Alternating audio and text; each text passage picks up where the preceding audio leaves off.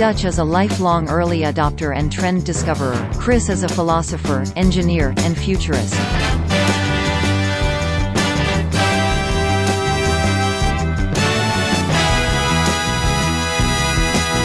Together, they are oddly incorrect.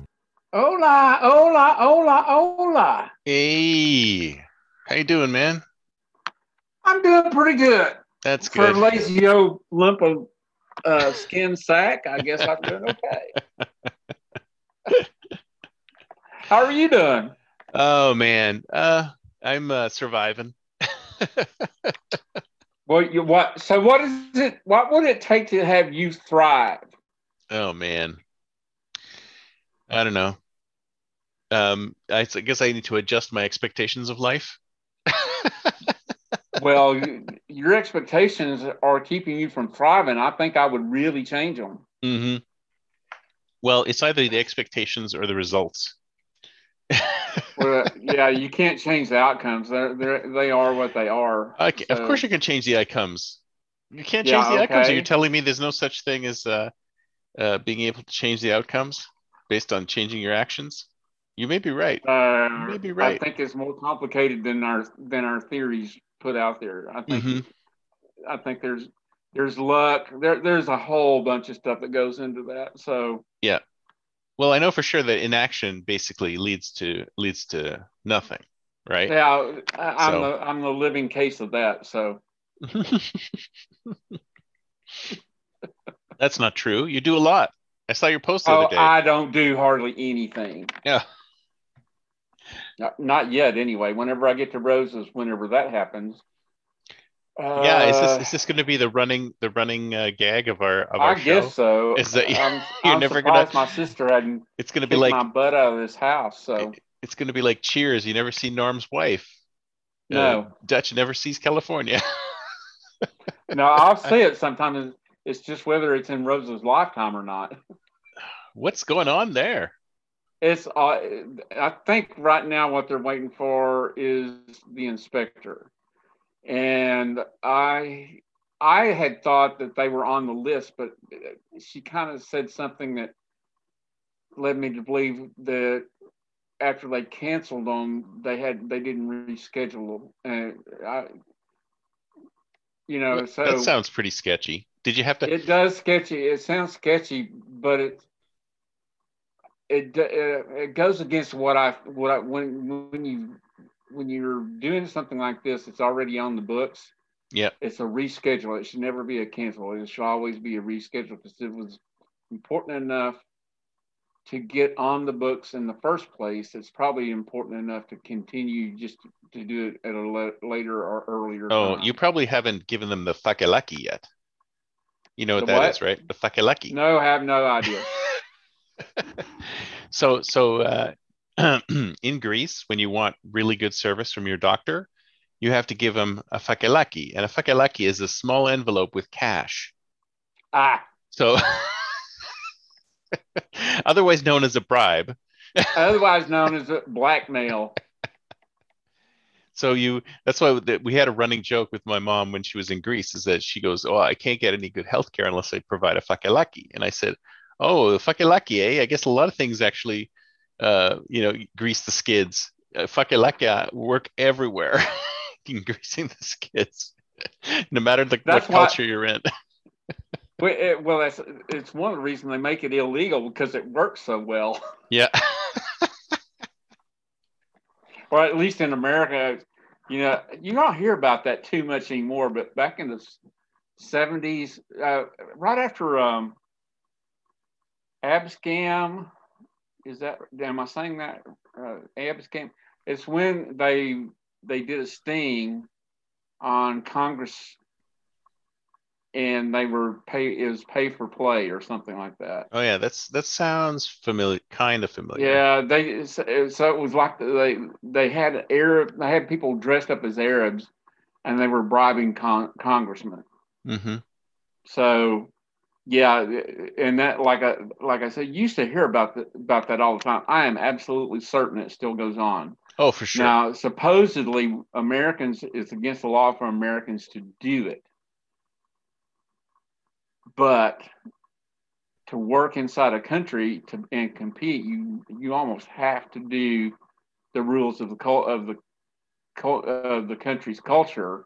And if greasing the palm is a cultural thing, wouldn't that be an acceptable way of operating? I mean, if you're going to be multicultural, your culture can't determine all other cultures. Mm-hmm. Oh well, I mean, Well, what are we going to talk about today? Well, it's like, but isn't it? Let's go back. So actually, no, let's not finish this. This is good. Okay. Because I'm thinking about grift, right? Because there's so much grifting going on everywhere. Like it's almost it's happening everywhere, right? It's just happening everywhere. It's just like people just do things for money, right? That's all that they're doing. I mean, no, does anybody really do things out of the goodness of whatever they're trying to advance? You know, the whole I think you're watching the wrong stuff. I think you're watching the wrong stuff. No, it's like the highfalutin, make a dent in the universe. Yeah, but no, make a lot of money out of it. It's like you can't make a dent in the universe until you make a lot of money, and then you can make a dent in the universe. Well, right? You can't. That's a good point. I would that my dad, when my dad was alive, and he was like a woodworker. Not that he was a great woodworker, but he was a woodworker, which means I would get stuff that I had no real need for. Yeah, you told me about that. Yeah. And I think I told you that I flat out told him, said, Dad, if you've not sold something of what you're giving me, I don't want it. Mm-hmm. Which I had to go and explain. It tells me that you're thinking outside of what you want to do and thinking what a customer wants. He's such a customer service oriented guy when he's an oil field. Yeah. But he knew he needed, so it's different when you're making your art, when you're making your craft. You have to actually think of what other people want, not what you just. If you're making it for sale, if you're just making it for the love of creating the art. Well, he wasn't making it for love of creating either. He was in oil field supply, so he knew that there was a market for what he was selling. Right. And it was pipe nipples and collars and pumps, oil field pumps and all that kind of stuff, repair. Mm-hmm. All that stuff, there was a need. But when you're a craftsman, there isn't, unless you're really good, there is not a need for the ideas that you come up with. You've got to put something, utilize. I mean, either it's artistic value or functional value. Mm-hmm. Well, isn't it a continuum? I mean, it's kind of like we do this in the patent stuff. It can be, because you can look at something like so let's say, for example, you came up with a glass hammer, right? I mean, beautiful piece of art, but it's not very useful, right? So somebody if someone might want to buy it as a piece of art, but they wouldn't buy it as a if they're expecting to take it on the railroad and drive spikes, I think they would be a little bit disappointed. Yeah, their expectations would be totally out of line, and they wouldn't thrive. Yeah, exactly. But I mean, that goes when they're grifting. So I know I hear that a lot. They're making money on it. Yeah, they're basically making money in this. They're whatever they do, they make money out of, right? So it's like, it's more. I think it's more prevalent in politics where they say, hey, you want to push this bill through, What are you gonna? Well, give me the so there's the monetary side of that, and there's the intrinsic side of that. Mm-hmm. So there's the tangible and intangibles, I guess is the best way to look at it. Because there's if you go down that route, you're saying there is no such thing as altruism.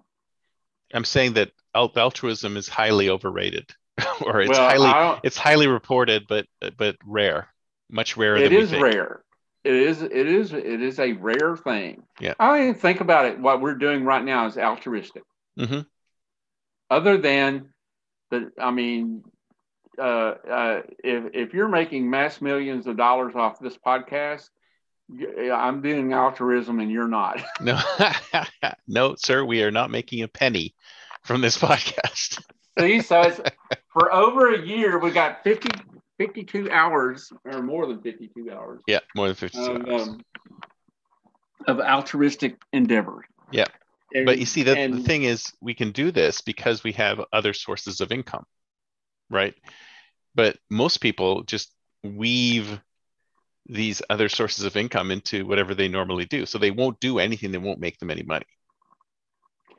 Yeah, now that is closer to my dad than you know. He really Dad was a trader, kind of. Mm-hmm. He would buy stuff and upgrade it and then sell it. Mm-hmm. So that's one. I think that's one grift. Grifting. I don't know that I see it as a bad thing, especially in the market. If there's a demand for your services, why aren't you being compensated? Because let me go in that a little bit different. When I was early on DJing, everybody would, oh, we want you to DJ our party. Mm-hmm. Okay, well, Tommy would only charge them like $50. Mm-hmm. $50 for a 4-hour party. Now, we were not doing all the legal stuff that we needed to do back then. We were like fly by night operator type guys. Mm-hmm. And Tommy spent a ton of money on the sound system. A ton of. I know he never, if he ever made it back, I don't know where he made it at. $50 a night, it's not going to do it. Right. Because he had records and all that kind of stuff to keep things going. But people wanted it for, what, $50? Practically nothing. Yeah. Yeah, they want everything for nothing. So if they are not willing to pay for it, why would you want to do it? That there's a good reason for it. I mean,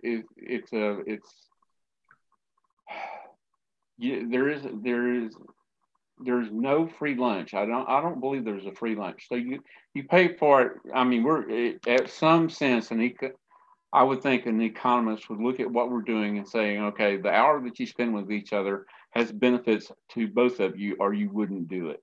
Right. We just don't know what they are. Yeah, they're just not monetary benefits, and I'm okay with that. Obviously, I'm fine. I'm okay with that. Fine. I'm just saying that a lot of people are, the exact opposite. And if you think about it, I mean, it's like, you're going to pay me to do this thing I'm going to do anyway. So let's see if I can figure out some way of making money off of it. Is that entrepreneurial, or is that is that grifting? Well, give me an example. Because I always think if there's a market for it and the market will bear it, then why don't you charge for it? Yeah. So give me an example of what you're putting grifting on. So maybe that'll help. I guess I can't give you a good example right now. That's probably why I'm like.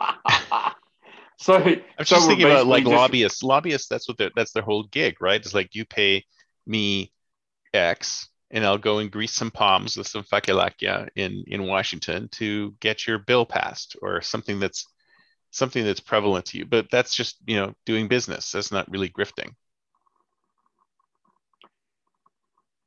Well, then what do you consider grifting? Because yeah, I think so you're overly broad on the way you think about it. So okay, I guess I need to refine that definition a bit then. Just ignore me. Okay. I mean, it's kind of like let's see. It says like, making money dishonestly, as in a swindle. There you go. Swindling. Well, I see those as totally different. It's like, I think you were closer to it when you don't do anything unless you get paid for it. I think that's closer to it than swindling. That's closer to actual grifting. Because it says money. Dictionary says money made dishonestly, as in a swindle. Really? Yeah, to engage in swindling or cheating. The act of obtaining money from somebody by fraud. So this one says fraud. Swindler fraud. Maybe I'm just perceiving it as grifting when it's actually just doing business. just in a slimy way. I think it probably has a lot of different connotations. But I think within the popular culture, kind of like you were saying, is I'm not going to do it unless you paid me to do it. I think Hmm. that's a lot closer to what most people would think. I wouldn't have ever thought of it as fraud. I mean, Well, that's interesting because it's almost like the language has sort of right. it's encompassed something that's sort of Well, criminal, what happens? supposedly, and it's turned it Well, into I like don't a know. See, I don't see it as criminal. I do see that anything for a buck. I mean, I think that probably is a closer. dude, that's how consultants make their money. Oh, you're a consultant. What do you do? Oh, anything for money. Pretty much.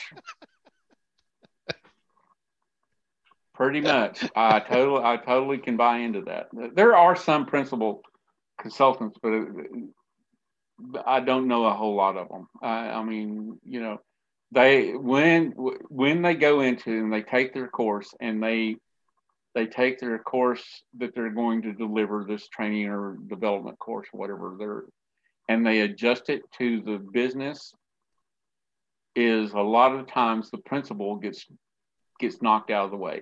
Oh yeah. Well, but you have to do what your customer's looking for, right? Otherwise, they're not going to pay you.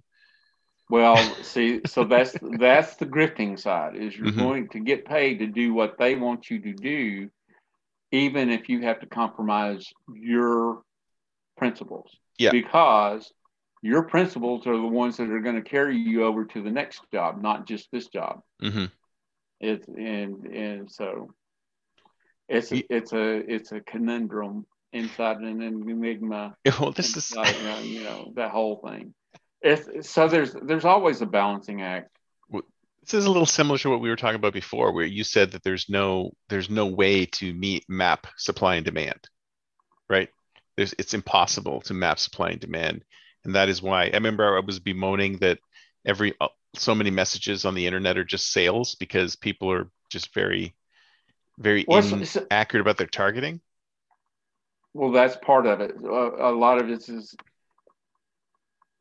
So that reminds me, did you ever do the exercise and go into Facebook and look at the Oh targeting yeah, that's yeah, yep, available? yep, I did, Were you I did. surprised? Not really, because I know that they capture a lot of that data, so I wasn't too surprised that that targeting was there. Well, Uh, whenever I went and looked at it at the level first of all, getting it down to 100,000 was really hard to do. mhm. And I mean, so well, actually, that's probably not true. 100,000 not too hard to do, but 5,000 is really hard to do. Yeah. And so people think when you're out there and you're trying to make a living, and I've been in West Texas all my life, to think that there are 5,000 people in the United States who would buy my services is mind blowing. Hmm. It's a mind blowing. There's never been that kind of demand for me. And it's reaching out, it's creating a demand or creating a market out of the demand that you provide, out of the service you provide. But So this is go ahead. presupposing that you can trust Facebook, though, that there are actually Well, 5,000 people out there. that's a really good point. And the only way that you can actually trust them is to see how the conversions work out for you. Yeah. Um, Yeah, exactly. I've never really found anything on the internet that didn't have like a very low conversion rate. It's like 2%. So two, and when you think about it, okay, it totally makes sense. Out of 5,000 people, 2% of them are ready to buy now. Yeah.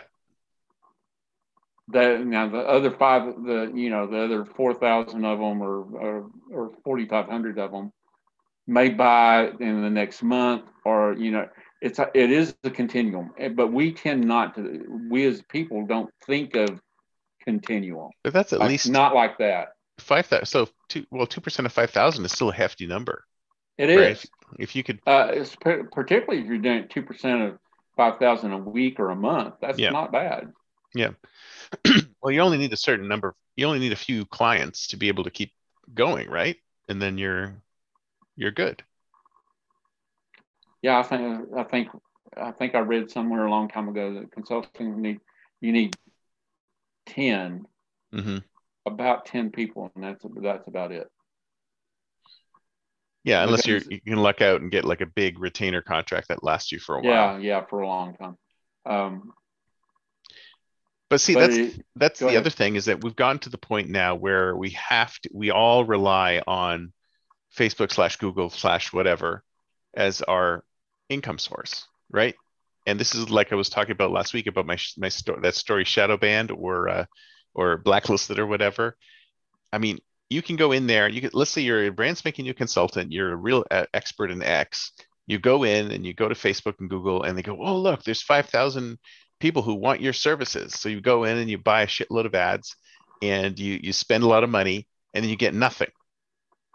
Right. And you're like, "What's happening here? Did that message actually get to those people? Can you trust Google and Facebook to actually deliver the message to the right people at the right time so that so you can pick up business, or are they just saying that so they can grift you your advertising revenues?" Well, so I think, can you trust them? I Mm, think if can you trust that they delivered the 5,000 to the 5,000 eyeballs that you paid for? yeah. You're going to have to rely on their metrics. Hmm. So at some level, they could be sketchy, or they could be. Uh, I don't have the resources to double check whether they're doing what I paid them to do. Hmm. I'm sure there are companies who do, Hmm. um, that know how to validate. They know down to the numbers when they run an ad how many people should be popping over based on their buy. Yeah. And of course, those tools are only available to the people who have a lot of money already. Right, right. So a lot of it's like when you run an ad, do you see an uptick of your user logs on your website? Hmm. They should correspondingly do that, or you should see more registrations to your newsletter. There are metrics, but as far that's your metrics. That doesn't validate Facebook's metrics of 5,000 people Yeah. seeing that ad. Yeah. Um, you get a report of how many people saw it at what time they saw it. I mean, there's a load of metrics that you get, but I wasn't a good enough ad writer to get 5,000 people out of a 5,000 subject or target population. So, Hmm. and when you're saying it's sales, I think it's more marketing than sales, I can sales. I did sales. Hmm.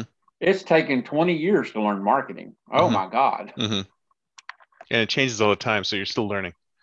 Yes, it never. So, and it's not that it changes all the time. I don't think it does. I think there are so many angles to your target market that you don't know what they are until you run across the honeypot. When you Mm. run across the honeypot, you're gonna mine that sucker until you run out of until it runs out. Hmm. So So I want to ask you um, something that I don't know if we talked about this before, but we were talking about. Oh yeah, and you said, "Oh, we talked about forgiveness," but I don't think we actually talked about it. okay. But that's not. Let me talk about this other thing first. So, I think I mentioned I talked to you, a social media influencer, about getting seen on the internet and stuff like that. And she was Mm-hmm. saying that if you basically don't, if you can't grab a ton of customers right away or a ton of views or followers right away, then you're doing something wrong. Like it should be like an immediate build. Like if you look at the numbers of How people, old like was if you're on this, and what did she Instagram, look like? exactly. Because I can guarantee you, I don't believe my ugly mug could attract a lot of people. Okay, good. I You would are in not. agreement My with me then. A I lot of it no. has to do. I think Yeah. I think beauty and attractiveness plays into that. Yeah. If and if she's an influencer on Instagram, more than likely she is in the top 1 or 2% of the beauties of the planet. Yeah. So Yeah. So that is And it's funny because here's somebody who's imparting advice upon other people saying, oh, you should do this, or you should do that. Oh, if it doesn't jump right away, it's probably something wrong with it. And I'm like, yeah, the reason why you're getting these jumps is because of the person that you are, right? You are you are a good looking, 24-year-old female. Is she a thought? What's that? A Uh, thought. some people might say that. Okay, this hottie over there. No, I put this hoe over there. I think is what it is. Yeah. Well, it's all about, I think that's the thing with all of I think we were talking about this before when we were talking about influence, right? I mean, nowadays it's all, so like, are you visually appealing, right? If you're not visually appealing from the first second, people are going to ignore you completely. Well, so you just open up a whole different thing. Okay. You're talking influence, which is power. At Hmm. some level, it converts into power. Hmm. The power is to move people to do what you are promoting. Hmm. That's one way of looking at it. Yeah. But the ugly bastards of the world, like me, Hmm. are at some level going to get upset by these young whippersnappers getting all the influence Right. that and not there's going to be a reaction. There's got to be a reaction because these ugly bastards like me are cannot compete in that world. They Yeah. will find another way. Yeah. Yeah. I'm trying to think I'm trying to think of a really ugly, like Richard the Third. Hmm. Is that the one with the humpback? Is Yeah, that I think right? so. I think so. Yeah. So he was a really powerful man, but he was probably not anything to look at. Hmm. So these guys have been out there and they've been working their ways for generations. They're not going to let these young beauties take power away from them without reacting at some. And that could be why the influencers on there is they're using them as the come on, Mm. you know, the bait. And Yeah. essentially, you're not really an influencer, more like bait. Mm. Interesting. And the real power is behind the throne. Right. Or, Because the influencer gets paid to influence. It's not a leader or anything else. They influence people to buy, mm. which is all is a, it's a it really is like a bait. Yeah. It's not a bait and switch or anything because you're not ever going to meet the influencer more than likely. Yeah. It's not that they have a convention. It's not like they have the Influencers Academy Awards, Yeah. where you get to go meet your favorite influencer. But that's Um, isn't this just marketing in the 21st century? It's like you find somebody who's amassed a giant following, and then you just contact them and say, "Hey, well, it can you sounds promote like we my need to products on your show?" I need to adjust my belief and hire some hottie to sell my goods. Well, I tried that once. I had my old show.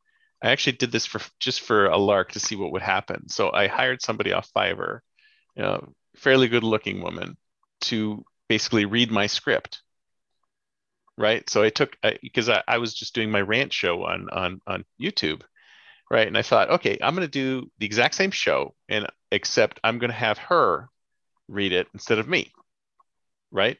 And see if I Yeah. got a bump in views, right, and subscribers. Because instead of coming across me, they come across this attractive woman saying the same stuff, the exact same stuff, but it's a different body doing it. It's a The different package, presentation. yeah, the package is different. Yeah, and guess what? Nothing. No Well, for change. a one-time thing, you're throwing. So it's like you're fishing in the ocean. It's an You got experiment. Throw some bait out there and see if anybody nibbles. so And they go, so, "Oh, you, so I see that guy holding the fishing pole. I don't want to. oh I don't want to yeah, jump on yeah. his hook." But honestly, it's a good experiment. Experiment. That would be a pretty fun thing to do with influencers.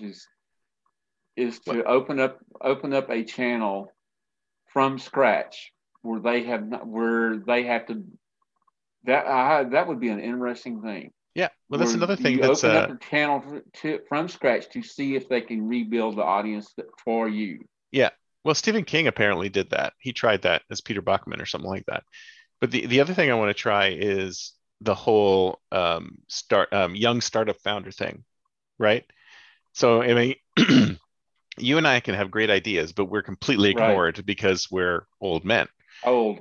So if we found like a I don't know, 17-year-old highly Mark attractive Zuckerberg back when he was in female and college. put her in as the founder, and of course she'd also have to be a person of color or something like that, just to hit all the All the knobs. buttons. Oh, And she'd have to be a trans person of uh, color. yeah, maybe. So let's just say we pick this person and we groom them. It's like supposedly what's his name did with AOC, groom her to be the founder or the face of the company, but the Right. ideas are ours, right? That I'm sure it would skyrocket. It would be like, oh my God, this young entrepreneur came up with these fantastic ideas, and they're so great, and they get all this press and publicity and yada yada, and that would be You're that would just talking work. about repackaging. That's nothing new. Uh-huh. I'm sitting here thinking the old consultant thing is 50 miles in a suitcase, Yeah. because and I truly believe this is true. You cannot be a hero in your own home. Hmm. So because they know you, and you see this over and over and over again. What's his name? Iglesias. The comic talks about how his son does not see him as being funny. Mm. And this guy's hysterical. I enjoy all his bits.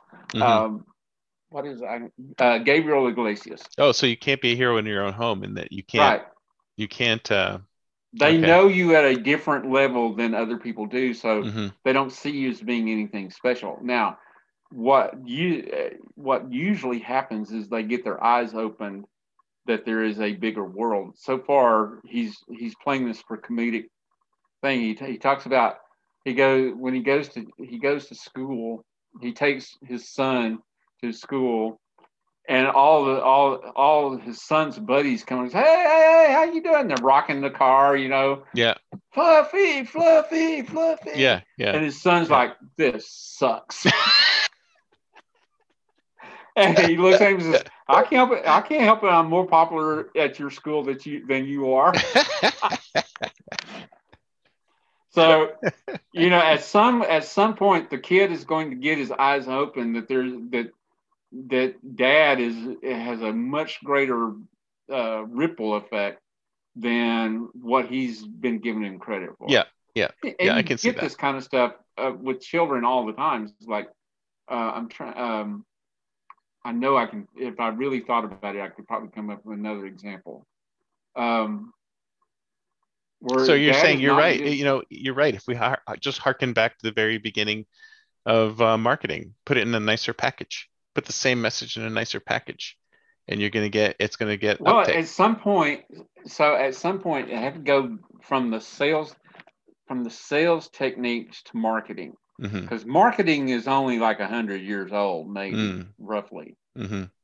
The way I think it was sales, sales, sales, and then it became marketing. Hmm. And the transition there would be what was the spark that converted sales into marketing, Right. or which company was the one that figured out marketing. Mm. And would it be the target demographics, like they suddenly realize, oh, women buy more of our products than men do, so we need to put this in front of more women's eyes. I Right. would think that is basic level marketing. Mm. Right. When they were able to start gathering data about their potential customers, then they could pitch it differently, right? Because advertising Right. used to be was advertising a subset of marketing, or was advertising basically I where it think came from? advertising. Well, I'm sure advertising has been around for hundreds of or thousands of years. Yeah. Yeah. But now it falls under marketing. Well, it falls under marketing because of the audience. It's to expand your audience, you have to make your message grow. Mm-hmm. And that's not an advertising function. Growing your message is a marketing function. Right.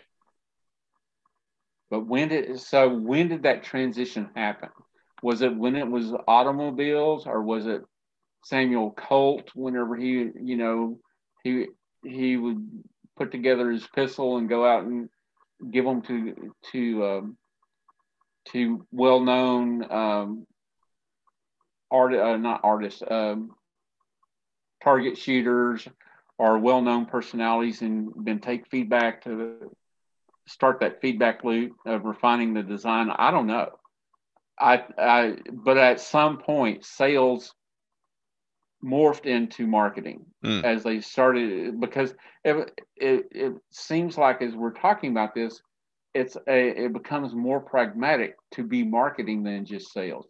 Right. Sales is like sales and advertising. You just throw it up there, spaghetti stick, and what you're trying to do is get more spaghetti on the wall than you were when you throw it up there. You want more than one strand, Mm-hmm. and you've got to figure out how to get that to work. That's not an easy thing. That is really, really hard work. Yeah. Yeah. And then there's always the balance between what you want to provide and what the customer wants, right? You can't just always do what they want, because then you become the same as everybody else. Well, that's where I was going is, oh, well, NASA and CPMC, one of them's in San Francisco, one of them's in Huntsville, Alabama. Mm-hmm. Totally different businesses, aerospace and healthcare. But people culture is pretty much the same. We don't do it that way here. And I heard that it's like, if I would bring some, why are you butting your head up against the wall? Mm-hmm. I think I've told you that. It was because I thought that's what you hired me to do. Right. It's to butt up ahead, because you're going to, at some level, you're going to butt heads with the culture, and you've got to have the stamina to stand in there and try different things. Some things are going to work, some things are not, but you still have to try them, because you don't know when that's going to unlock that culture to do something different. It's a really, really, it's a hit or miss. Truly, you're throwing bait in a big ocean just to see what fish is going to strike. Yeah, and there's no way to make it more targeted. Well, really. You do your best guess, but I mean, at some level, it is going to be a gamble. I mean, there is no sure hit. If there were, there would be focus groups, there wouldn't be surveys and polls, all this kind of stuff to find out the zeitgeist of your audience. Yeah. But then you hear about these guys hawking these info products, and they're making all this money and blah, blah, blah. And is it all bullshit? I mean, are they just like feeding you a line to try and get you to buy their info product? Well, so that goes into the credibility. Yeah. What could easily happen is that they were able to take their thing, and maybe one to 10 people was able to generate $1,000 a week. We'll just do that. So that is something. So if you follow my thing, you have a possibility. Note the wording. You have a possibility of making $1,000 a week. There's no guarantee, and then there's no guarantee, or it's different for you, or whatever. Yeah, for sure. They always have disclaimers. Right. And if it were robust enough to do that, what their advertising would shift.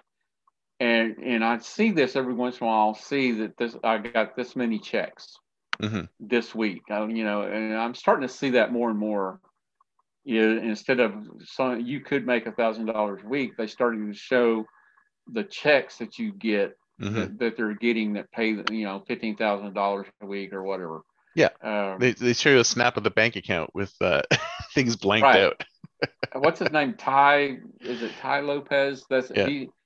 he does a lot of that. A lot of where he shows the benefits of his selling. Of course, this is once again is he if he started from scratch, could he still do what he does Yeah. now? Well, I think he can because he's selling. He's selling sales. And I think Yes, but if he didn't have so put it on a different face and take his character out of it and take his brand out of it, could he start from scratch? And I'm saying him, not his students, him only start from scratch as a complete unknown and a complete scratch website, no newsletter, no nothing, zero, and replicate what he's done in less time than he did it. maybe there's no good answer to that. I know. See, Which means I think he would because, and I came across this revelation a while back, is that the stuff that really sells on the internet is just stuff about selling, right? I mean, they go, oh yeah, if you have a yoga business, you can do info products on yoga, or if you have a cake business, you can do info products on cake, and they keep bringing up these examples, but I'm sure none of those examples are as amazingly or anywhere near as successful as if you just created something to help people market or sell or grow their well, business, yeah, but at right? some point, don't you have to back it up? No, not necessarily, because I remember I got sucked in by one of these things and they said, oh, we're going to sell you the same process we use to suck you in. That's basically what the guy said to me, not in those same Is words. is this the guy the 5,000? What maybe not 5,000, but you were working with them and they weren't really No. delivering what This is something this is completely a different. totally different Yeah. thing. So I went online and I signed up for this thing and I got a newsletter and I was reading it and then they were talking about this. They're talking about this. Oh, we can do this for your business. They never really revealed what they were doing, right? But they just kept talking about, what they could do and blah, blah, blah. And eventually I was swayed and I got on the phone with the guy and he goes, oh yeah, what we're doing is we're selling you the same process that you took to get to this point. We're selling the same process to your customers. Well, it shows integrity. Exactly. So I'm like, oh, really? So, but I'm not going to So be able to so sell my stuff in the same way you're selling your stuff because you're just selling well, sales.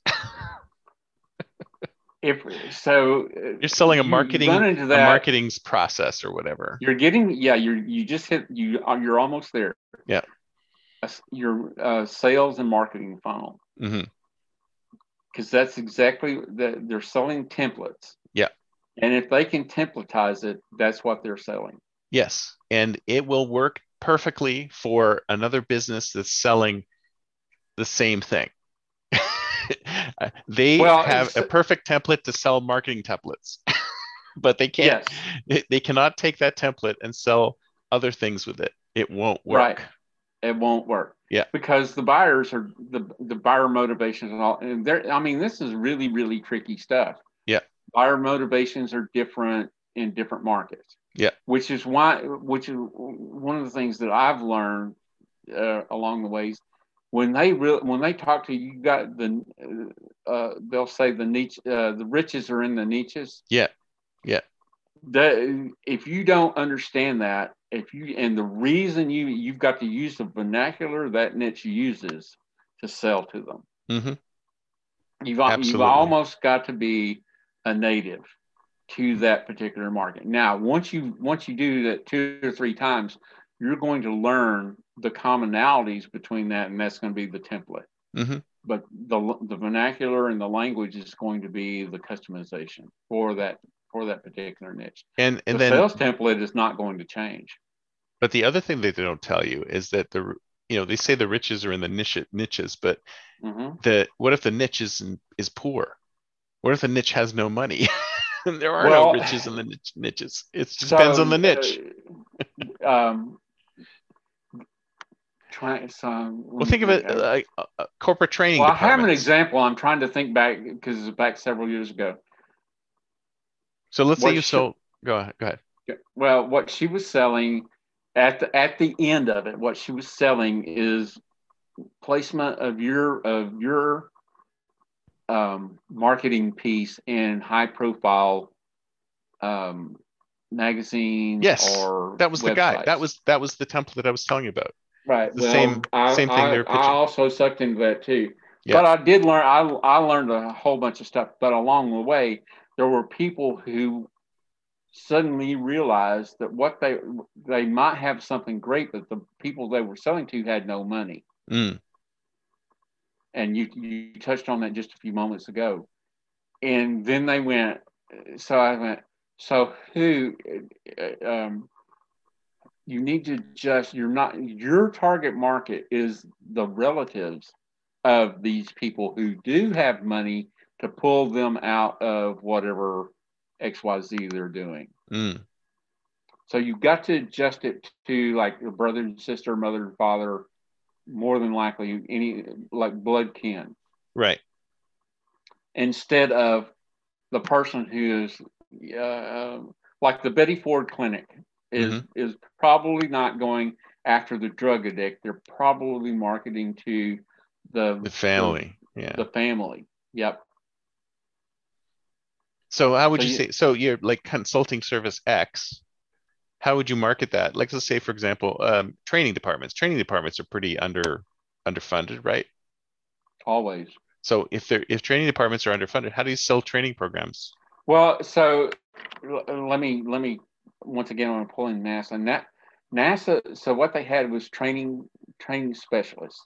Mm-hmm. They very seldom ever delivered training. Mm. What they did is they went and interviewed to figure out what training they ought to buy. Mm.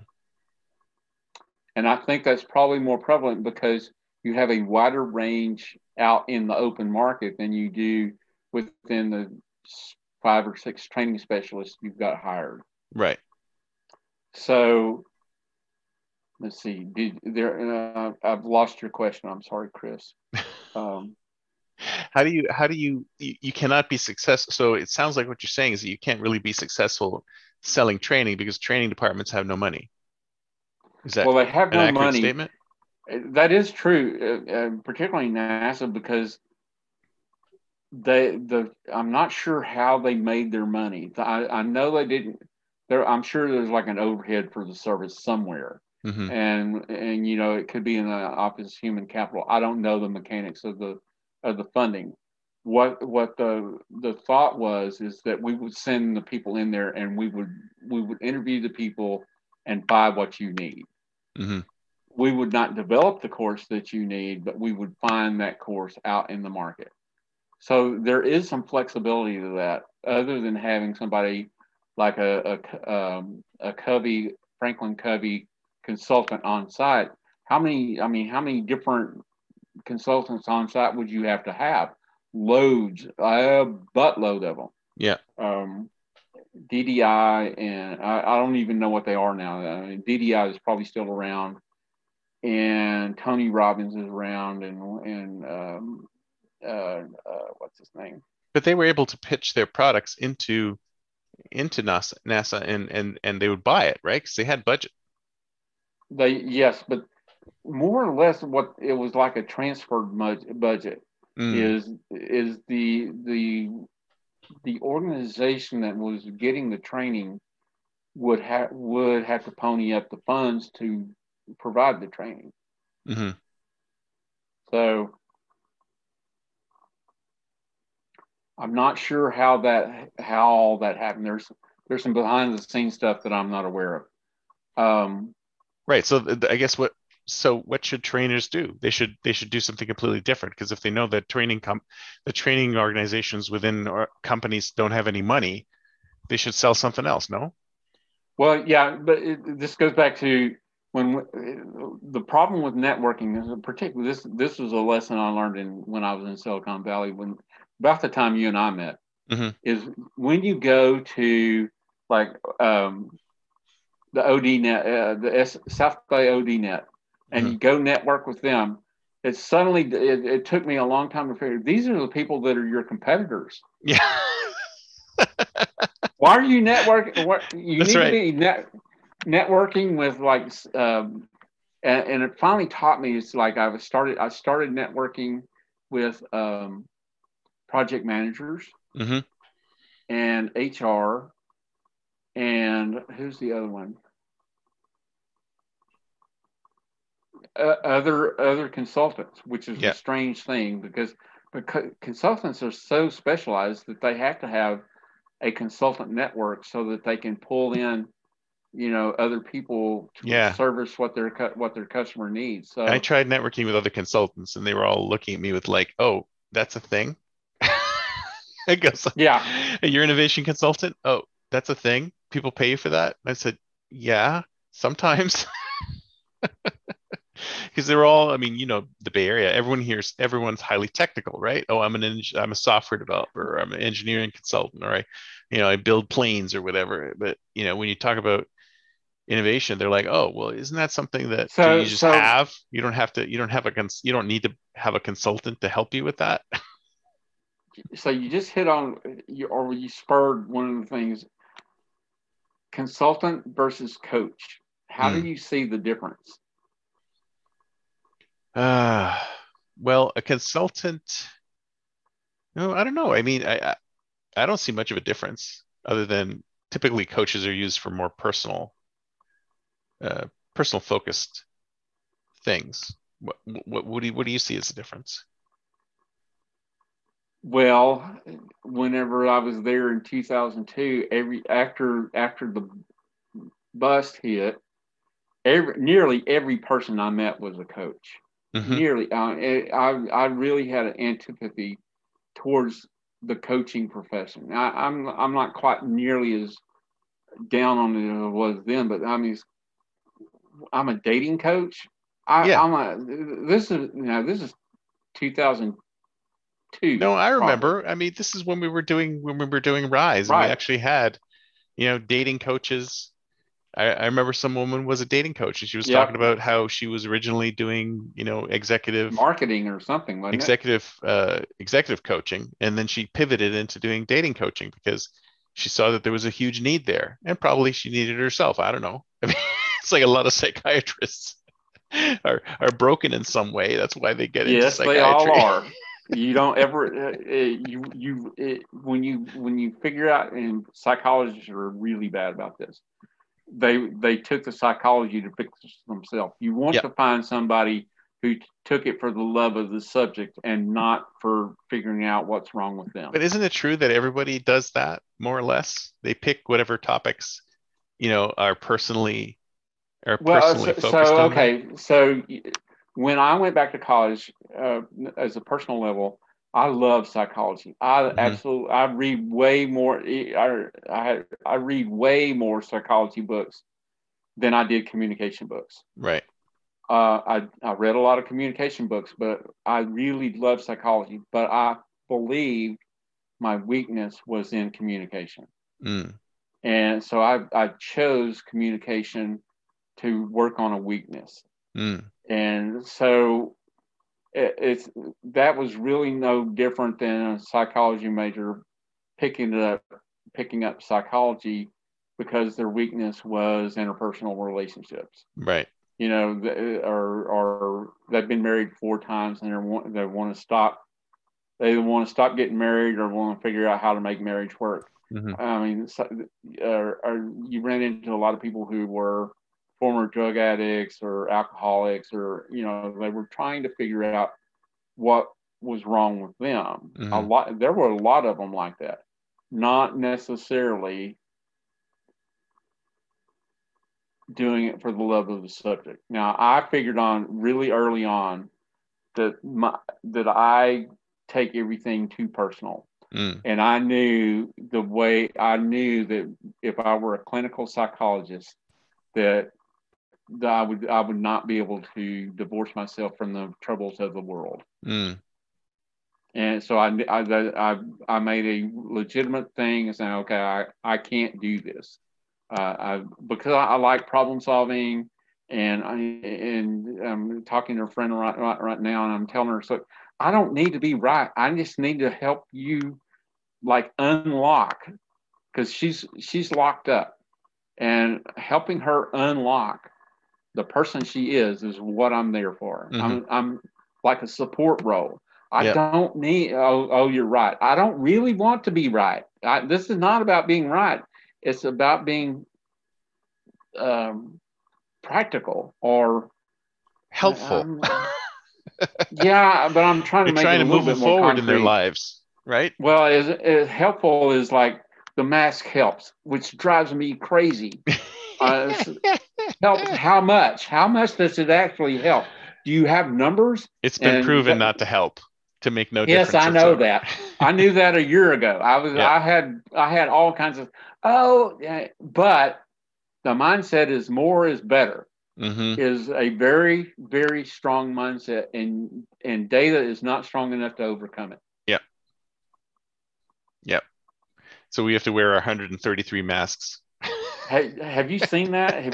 Did you see the one where it's like there's a foot long layer of mask out the guy's nose?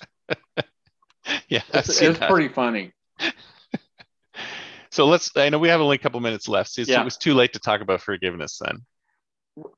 it is. And as this often happens, you and I go off on a tangent that really goes into some depth at some level. But I'd love to get a little more detail on this, because remember we were talking about this last time. We were talking about influence, right? And how the internet's changed influence.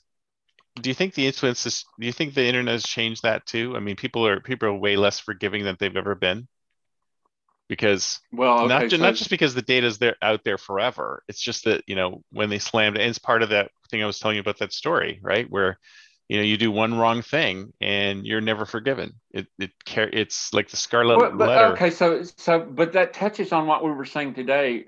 Maybe not as explicitly as I'm about to say it. I made $1,000 a week. I got two other people to make $1,000 a week. So I'm going to sell that as a $5,000 a month course or $5,000 a year course to Hmm. teach you how I did that. Yeah. 3 people is not a robust enough number.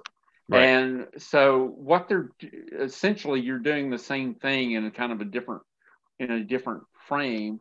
Is I did one thing wrong and it's out there forever, but I did it wrong once. Meaning if you're going by behavioralism, if you did it wrong once, you can do it wrong again. Mm.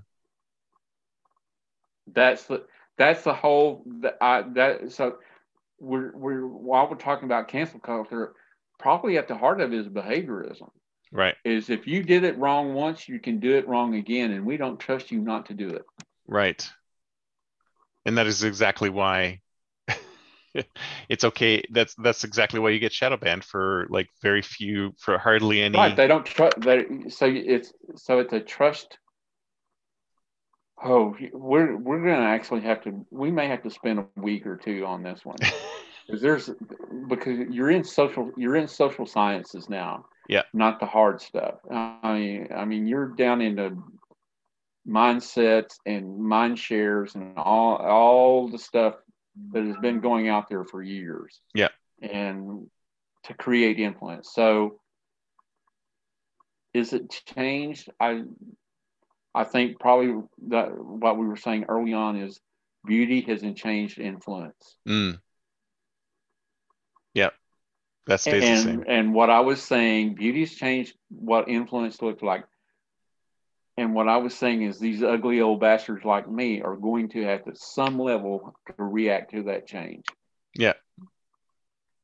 So we're gonna just wear a wig and call ourselves trans and be trendy again. Oh,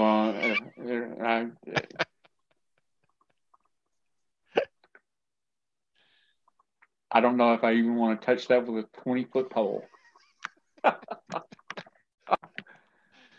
All right, sir. I gotta go. Okay. Talk to you later. As always, Chris, I love this. I love the conversation. Yeah, me too. So thanks a lot. I'll talk to you next week. Of course. Talk to you later, man. Okay. All right. Bye. Bye-bye. To be continued on the next episode of Oddly Incorrect.